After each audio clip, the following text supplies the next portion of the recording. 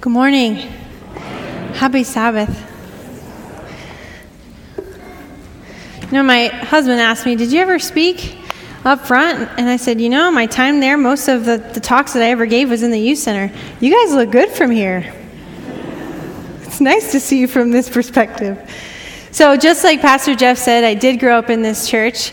I kind of wanted to take a poll of how many of my educators were sitting in that choir, because as I looked around, I counted 6, but I'm sure there are more. But I have memories of sitting here during children's story. I also have memories of running from that upper area. I don't even know what it's called anymore, the Sabbath school, which I know it was all changing now. And I would run downstairs to go get my sister, because we would then rush to my mom and say, can you please convince Dad to finish his last conversation? We're starving. And you know how it is trying to get somebody out of that lobby. But then from there, I went over to the lower youth center, and I have many memories in there. And actually, if you stay around long enough for my sermon, which I'm going to pause here and say I promise to get you out on time, because I am actually 4 months pregnant, and I will be starving after this sermon, so I promise to get you out on time. If you stay long enough, I will prove to you that I was a youth member here by a couple photos. So stick around and you'll see me and maybe my adventure garb or something like that. So I went to the lower youth center. I have many memories there, and I convinced Pastor Mark to let, and I have a few more people in the audience right now. So do you guys know what happens when a Hispanic or Latin woman turns 15 years old? Quinceañera. So I somehow convinced Pastor Mark to let me throw my quinceañera in the lower youth center. And we tore apart that room. And to my surprise, he invited us back to continue being a part of the youth. And so from the lower youth center, of course, you go to the upper youth center when you get a little bit older. And I have many memories of stacking chairs in that room, of vacuuming that room, of having the privilege and honor of hearing many people come in there and actually feed into me, which is sort of why I'm here today. So when Jeff approached me about this, when I first heard about the series, I did my undergrad in theology. I went to Andrews Seminary and got my master's degree in divinity. But when he shared it with me, I told him, I said, I don't know if you know this, Jeff, but I grew up in this church. And a lot of the reason why I decided to become a chaplain is because of what happened in my very young years. And so what I'd like to do today is I actually want to do something a little bit harder than preach an exegetical sermon, which if my Professor Judd Lake is watching, I'm very sorry, you're going to be very disappointed this morning. I'm actually going to do something a little harder. I'm going to tell you my story. I'm going to tell you about the years here. I'm going to tell you something that I was going through, but also I'm going to tell you the parallel part of what was going on here at this church that really influenced my life and essentially would set the course for what I'm now doing, serving as a chaplain at the hospital. So before I begin, I want to just invite you to just say a quick word of prayer with me, if that would be okay. God in heaven, you are so welcome here in this place. This is your house. We are your people. And we come before you this morning, and we thank you for being with us. And we thank you for the privilege that we have to be with you. Amen. So I want to start out, and I'm going to share that I'm actually going to share a parallel story in Scripture with you.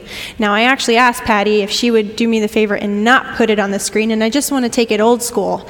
And I want to read to you the way maybe your parents would read to you when you were younger. And if you didn't have this, and this is your first opportunity that I can just read to you some Scripture, then it's my privilege to do so. So I will be reading from Ruth, chapter 1, verse 1, for those of you who want to just double check that I am reading the correct thing. Ruth chapter 1, verse 1, and I'm just going to read a few verses and tell you a little bit about the story that really touched my life and continues to do so. And it goes like this. In the days when the judges ruled, there was a famine in the land. And a man of Bethlehem in Judah went to sojourn in the country of Moab, he and his wife and his 2 sons. The name of the man was Elimelech, and the name of his wife Naomi. And the names of his 2 sons were Mahlon and Chilion. They were Ephrathites from Bethlehem in Judah. They went into the country of Moab and remained there. But Elimelech, the husband of Naomi, died, and she was left with her 2 sons. These took Moabite wives. The name of the one was Orpah, and the name of the second, I'm sure you know, is Ruth. They lived there about 10 years, and both Mahlon and Chilion died, so that the women were left without her 2 sons and her husbands. So I want to pause right here. And if you know anything about this time period in Scripture especially, I mean, most of the Scripture, this continues to reign true, but the cultural context and the historical context during this time is women who were left without a male heir or a man in their lives connected to them couldn't own land. Essentially, it would be a struggle to find ways to eat even. And so the story continues, and I'm not going to go into too much depth here, but I want to share another verse with you. From verse 15, when Naomi is speaking directly to Ruth. And I didn't say this in the other 2, but one of these verses is a verse I dedicated to my husband when we stood at the altar. And it goes like this in verse 15. And she said, "See, your sister-in-law has gone back to her people and her gods. Return after your sister-in-law." But Ruth said, "Do not urge me to leave you or to return from following you. For where you go, I will go. Where you lodge, I will lodge. Your people will be my people, and your God, my God." So I am going to pause here, and I want you to hold your thoughts on this part of the story. And now I want to turn to my story. So I was about 5, 6 years old when my grandmother was diagnosed with cancer. And being in Orlando, Florida, I didn't realize, but we were so lucky to be so connected to such an incredible healthcare system right near us in our backyard. And so my family and my grandmother and we all decided and worked together on how to best attack this disease, this cancer. And as she was aging, the chemotherapy and the radiation was a little too tough on her. She was in her 80s, and so quickly decided, and my family and her all together made the decision that she would essentially do a lot of palliative, what we call just kind of comfort care. I didn't really know this at the time. I didn't get all of this stuff. I was, like I said, 6, 7 years old. What I did get was when my mom would pick me up, or my dad would pick me up diligently, from every day they would pick me up for Orlando Junior Academy, and we would drive to where my grandmother was staying, where she was living. I just watched her consistently take care of my grandmother. And she doesn't work in healthcare, but she would turn into a nurse for the evening. She would make sure her food was ready for her that night and the next day. And in her case, she would take care of her bandages because she had some wounds that need attending to, quite literally. And they would do this every single day. And so as a young child, I watched my family diligently take care of their own, my grandmother. A few years later, as she had declined, some beautiful things happened in that relationship between my mother and grandmother. She ended up passing peacefully, and she actually had her eldest son with her, my uncle, who was there when she passed. And so that began in me a journey around and thinking around this thing called grief, that I kept hearing that word a lot. As much as we were grateful that my grandmother passed peacefully, I watched as my mother was suffering and dealing with what this meant for her. And I became even more grateful for my large family. I come from, on one side, a very large Cuban family, and on the other side, a very large Puerto Rican family. And so I remember we just became even more knit. When you go through something like that, you just get really close. Now, I can imagine many of you in this audience have also gone through things like this, and you know how important it is to just come close to family during this time. So a couple years later, I decided for my birthday, which is in June, right here in Orlando, I wanted, and I'm going to just say, does anybody know where the health food store is, the Hoover's Essential Health? So my parents live right down that road, and that's the home I grew up in. So you can walk outside this church and almost see the front entrance of the street that connects us to 436. So we were right there. And I said I wanted everybody to come over and play basketball. I was a sports fan. Through OJA and Fleece and Forest Lake, I always enjoyed playing sports. So my family indulged me. And for my birthday, we had everybody over. It was going to be so much fun. And we were having a great time.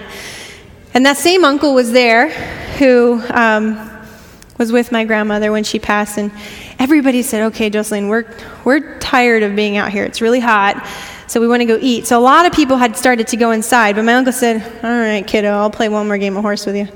So I said, okay, thanks. So we started playing. My mom ended up bringing out some lemonade, and everyone was inside, and I remember it like it was yesterday.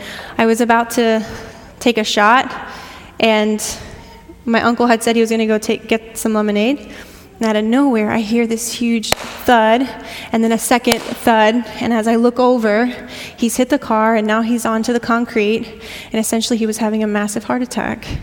And so I screamed. My dad, who happens to be a firefighter, paramedic, was on shift. He wasn't there. But my mom knew how to do CPR, so she came out. My aunt came running out, called 911. And everybody went into gear. And I will be honest with you that the next few moments were a blur for me. I remember holding on to my sister real tight and trying to help get the ambulance down our road. And the next thing I know, we're driving in a car behind this ambulance, rushing to Florida Hospital Altamont, which is a few miles down the road. And I remember standing in the family consultation room at Florida Hospital Altamont's ER, and this very kind-looking doctor and nurse walk in.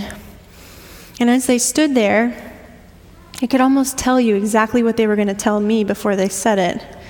And he said, I'm so sorry. We did everything we could, but he came like this to us, and unfortunately he didn't make it. And I remember the doctor had to leave, but then the nurse walked in, and she just stood there real quiet. She didn't say anything, but she looked, the best way to describe it is not anxious, but rather holding the weight of the gravity of that moment, knowing that my 49-year-old uncle was fine 20 minutes ago, and now he's not part of our lives anymore. Now, I want to tell you, and it's true, there is so much hope for tomorrow. And we know that we'll get to see our loved ones again, but it was excruciatingly painful. It was hard. My mother was suffering already from losing her mother 2 years ago, and now this?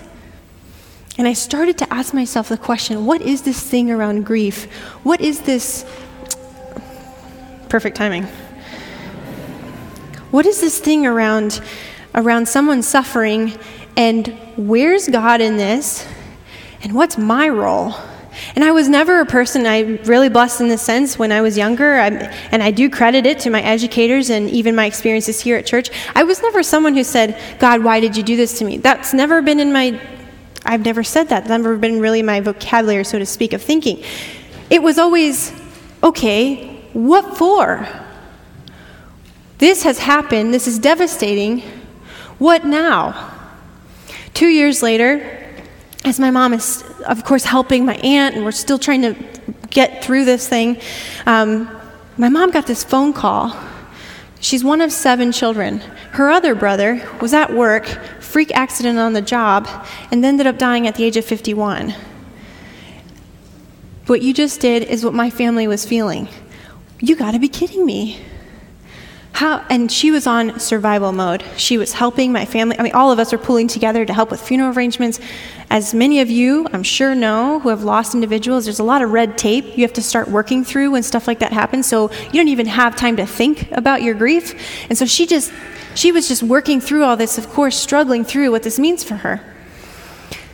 So a few months after that, it was probably 4 or 5 months later, I remember waking up, and I thought to myself, why on earth am I waking up at 5 a.m. and I wasn't reaching for a cell phone, because even though I look quite young, I did not have a cell phone during these years.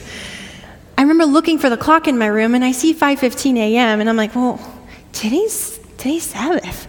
And I'm waking up to my mother sitting on the edge of the bed, and I'm like, what is she waking me up for? And all of a sudden, call it what you want, I believe it was the Holy Spirit, and if you knew me back then, I was a big-time talker. Very adequate teenage Hispanic girl, just jibber-jabbering. And all of a sudden, I just remember feeling like, don't say a word, Jocelyn. Just sit up and be with her.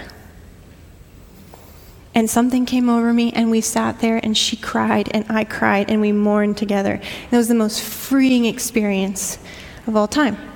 And that began a journey in me thinking about how is it that we can appropriately and kindly be with people who are suffering in their most deepest grief and actually know how to show them Jesus?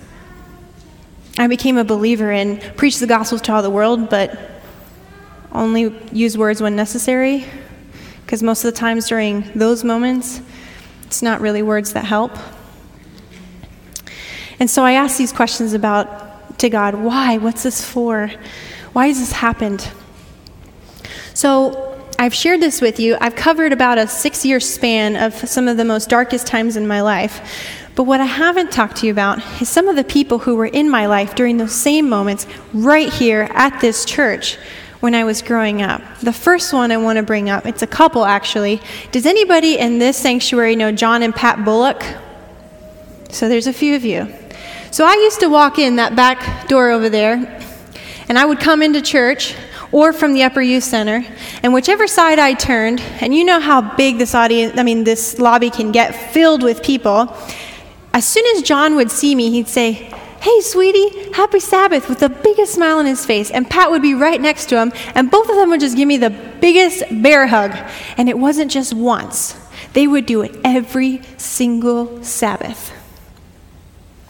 They were so consistent. They were so loyal to their ministry. They were so kind, to the point when, during Pastor Mark's, my time with him and the youth group, we were wanting to go on this trip to Costa Rica for a mission trip. And I remember thinking, I wonder if John and Pat would help me. And I really debated over writing them the letter, but I did. I wrote the letter and I sent it to them, but I actually hand-delivered it because I really like seeing John and Pat because they made me feel so good. And as soon as they found out what it was about, they said, "Of course, we want you to have this experience." And yet when I look back during my time here, it wasn't the financial help that they gave me, although I was very grateful. It was their consistent, their loyal, their kind attention to this very young child who was seeking her place in the world, so to speak. So there's a second person I want to talk about. And I'm really, really honored this morning because he's here amongst you. So I had this teacher in 7th grade. His name is Jim Lambeth, and he happens to be here today. And Mr. Lambeth, I can't call you Jim, Mr. Lambeth was one of the hardest teachers I had. And he was so tough, but he was consistent, and he was kind. And I remember thinking, the way he would describe whatever we had to do, whatever assignment it was, although he was strict, he was our biggest fan, and he was the strongest encourager, and he said, "You can do this." So there's this one project we had to do. And the project was we had to build a bridge. And the way we would pass this assignment, it's kind of like a pass or fail, is he would stand on the bridge. And if it survived, you got an A. If it didn't, well then, you didn't pass. So I remember being really scared, thinking there's no way I'm going to build a popsicle stick bridge and it's going to survive him standing on it. And guess what? Here's the bridge. It's actually survived over a decade. I think Vince and I were trying to figure it out. It's like 15, 16 years. Here it is. So guess what? I brought it to church, and when I was getting out of the car, I nicked it on the side door, and the edge fell off. I was like, are you kidding? It survives all these years, and Mr. Lambeth standing on it, me standing on it, and now it breaks? So Vince helped me duct tape the sides, so it's not technically put together right now. But this actually survived. I couldn't believe it. And a couple weeks ago, when I was thinking about all the pieces of this sermon, I pulled it out, and I go to put my foot on it, and my husband goes, "What are you doing?" And I was like, it should survive now, right? As soon as I went to stand on it, started making noises, he burst out laughing, and I got off. I said, I don't want to push my luck. Mr. Lambeth was one of those people that, as tough as he was, you knew that he was praying for you and that he wanted you to succeed so badly. He was so consistent, he was so kind, and he was so loyal. There's a third person that I want to bring up today.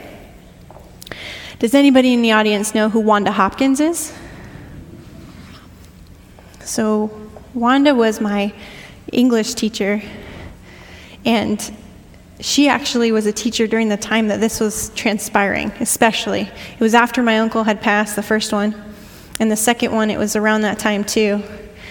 And I remember Wanda one day said to me, Jocelyn, we were leaving class and from FLA, and she said, Jocelyn, can I talk to you for a minute? And I was like, what did I do? And she was a sweetheart, but boy, if she got a hold of your ear, so to speak, you were going to get something told to you.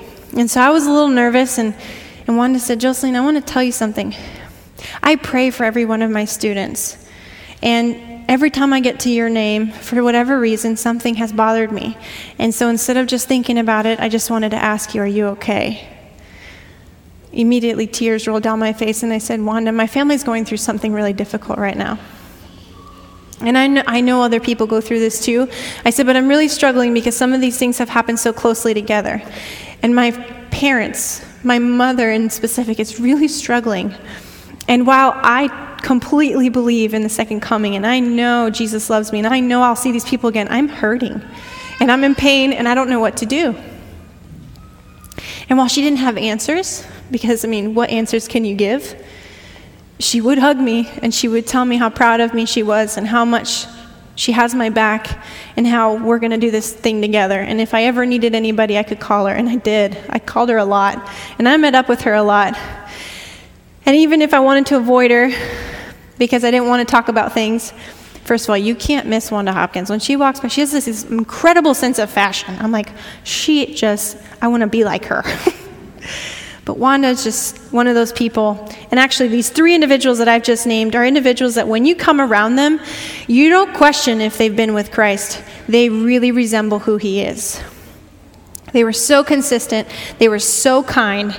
And they poured into me seeds of confidence and of love and of a passion to help other people. Now, I'm telling you about these people, and I'm missing out a whole lot of people, and I'm not going to go through all of them, but the reason why I've chosen these people is because they saw something in me before I ever knew that anything existed in me to be able to stand before you today and tell you that I serve in a hospital and I work with people who are in their most devastating moments of life. And before I knew I could even do that, these people saw something in me and my classmates. And somebody pointed out, 2 out of the 3 people that you mentioned are educators. And so I want to pause and say thank you to every one of you that are in the room today. Because so many times you don't know what you're doing for somebody else. You don't know how your consistency and how loyal you are to the cause and to the mission and how kind you are will eventually spread out into the world. I bet you Wanda and Mr. Lambeth and John and Pat Bullock had no clue how many people in the hospital they would touch because they were just kind to me consistently, because they loved on me consistently. Now I want to stop here, and I want to go back to the story of Ruth for just a moment. Now, if you'll recall, Ruth is from Moab. She's not someone who was raised amongst the Hebrew people. So, basically, today, it would be like saying, she doesn't know what haystacks are. She doesn't know what Vespers is. In fact, when I was in a classroom one time at a public school, we were having a Vespers, and there was a crew of us who were, and I invited the person to Vespers, and they said, is that like the new club in town? And I was like, you know what? It's kind of like a club, just come on over. But she didn't know any of these things. And for whatever reason, this Ruth woman looked at this mother-in-law of hers and said, I'm going to choose to stick by your side. I'm going to do backbreaking work. Little did she know she'd have to glean and pick from the fields. And I'm going to work hard for both of us so that we can both survive and figure this thing out together. So I'm going to do it again, and I'm going to read to you.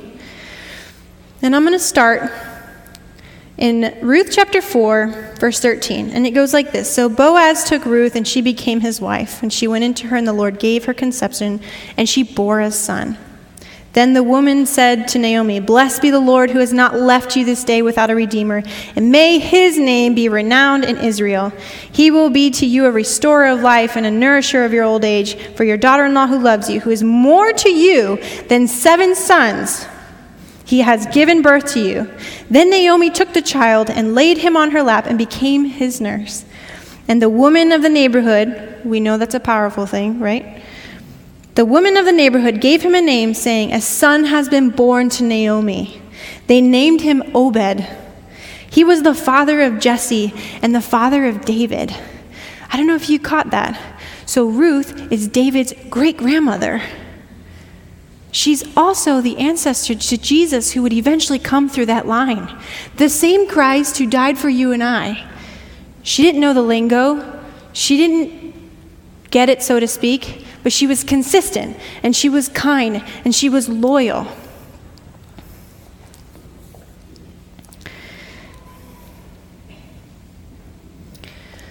So I'd like to say that my experience here was all positive. I'd like to say that I was always consistent, kind, and loyal. And I wasn't. And I did have a lot of things here that it was hard. I mean, figuring out how to be a teenager, figuring out what I wanted to do in life. It wasn't always easy. I'm leaving out a huge portion of my story about going off to Southern Adventist University and choosing theology as a degree because I found out you have to have that degree to become a chaplain one day. And I remember standing in classes, and I had a couple people who would come up to me from time to time and say, "Why are you here?" I thought they were asking about the class. And they said, "No, why are you, as a woman, here? What are you doing here?" And I was like, "Oh, yeah, I have class here." Just bypass the question. And the truth was, it wasn't always easy. But you know what was crazy to me is when I look back, and I remember when I was younger, and I was going through all of that trauma in our lives, I kept thinking to myself, I don't have a doubt on this earth that God has called me to this. Because what he's allowed me to go through and the privilege I had to go through that severe emotional and our family experiencing so much devastation, I have so much confidence in Christ that he has allowed me to go through that so that I can walk in these very hellish places in the hospital where people come to receive help in the most devastating times. And I think to myself, I would love for some of these people to come with me, to walk with me as I have the privilege of meeting parents who, unfortunately in Orlando, we have a lot of lakes and pools, and sometimes little children will jump in the pool and they swallow too much water and they end up in our hospital in the ICU. And then I fight with those parents, prayerfully fighting that we ask God to intervene. And sometimes physically, it's not what we would want, but somehow meaning and hope derive from those strenuous circumstances. And it's incredible what people go through. When I work in the NICU with premature babies, when parents are fighting like crazy, they're wondering if their baby's going to make it out alive. I am amazed that God has allowed me the opportunity to sit amongst these people. I was the most unlikely person, I can tell you that. If you look at my family history, I mean, when I told my family I want to be a hospital chaplain, they're like, "You want to do what?" And yet, I believe without a shadow of a doubt that I'm supposed to be there. Granted, I'll keep in mind that I know that ultimately my boss is him. Now, I share these things with you, and first of all, I want to say thank you for listening to my story. But I also want to thank you for something else. I want to thank you for what you did while I was speaking. Because I wouldn't be a chaplain if I didn't realize that when I tell you something, there's something going on in you. You're probably connecting to the story. You're thinking about the things that have happened in your life. You're thinking about the ways in which you either funneled into somebody else, or maybe you've had some missed opportunities, and maybe there could be some more areas for that. But especially what you have gone through personally that has led you to be sitting in the very seats that you're sitting in. And so I want to thank you for thinking about that and for reflecting with me about how God works in our lives. I believe that each one of you are here because you do believe in this great mission. You do believe in this Christ who died for us. And you are dedicated to the cause and to the mission. And so all I want to do this morning is encourage you. Thank you for listening to the story, but to encourage you to take that, to be loyal, to be kind, to be consistent. Because you never know what 5 or 6-year-old little girl you're going to impact. And you never know what 5 or 6-year-old little boy you're going to inspire. And who they will then end up touching and serving in the community. So, with that in mind, I want to keep my promise to you, and I want to show you that I really did grow up in this church. So Patty, will you throw up my picture? So this is me as an adventurer. And I was Sabbath afternoon at my grandparents' house after a good meal, and they said, wait, you look too formal, we got to take a photo. And now the second picture is of me and Dale Williams. He was giving me a trophy in the lower youth center because I had participated in playing t-ball. Thank you, Patty. And so growing up in this church, while not always easy, I was so blessed to have people who loved on me. There are so many others. The pastors here are incredible. My family and my dear husband. Because if it wasn't for him, I couldn't do what I do every day. And I have wonderful people and people like you who I believe pour yourselves into others. So I want to thank you for listening. I want to thank you for thinking about your story. And may you use your story to continue to pour into somebody else so that we can keep this great mission alive and we can keep telling people about Christ because he's amazing.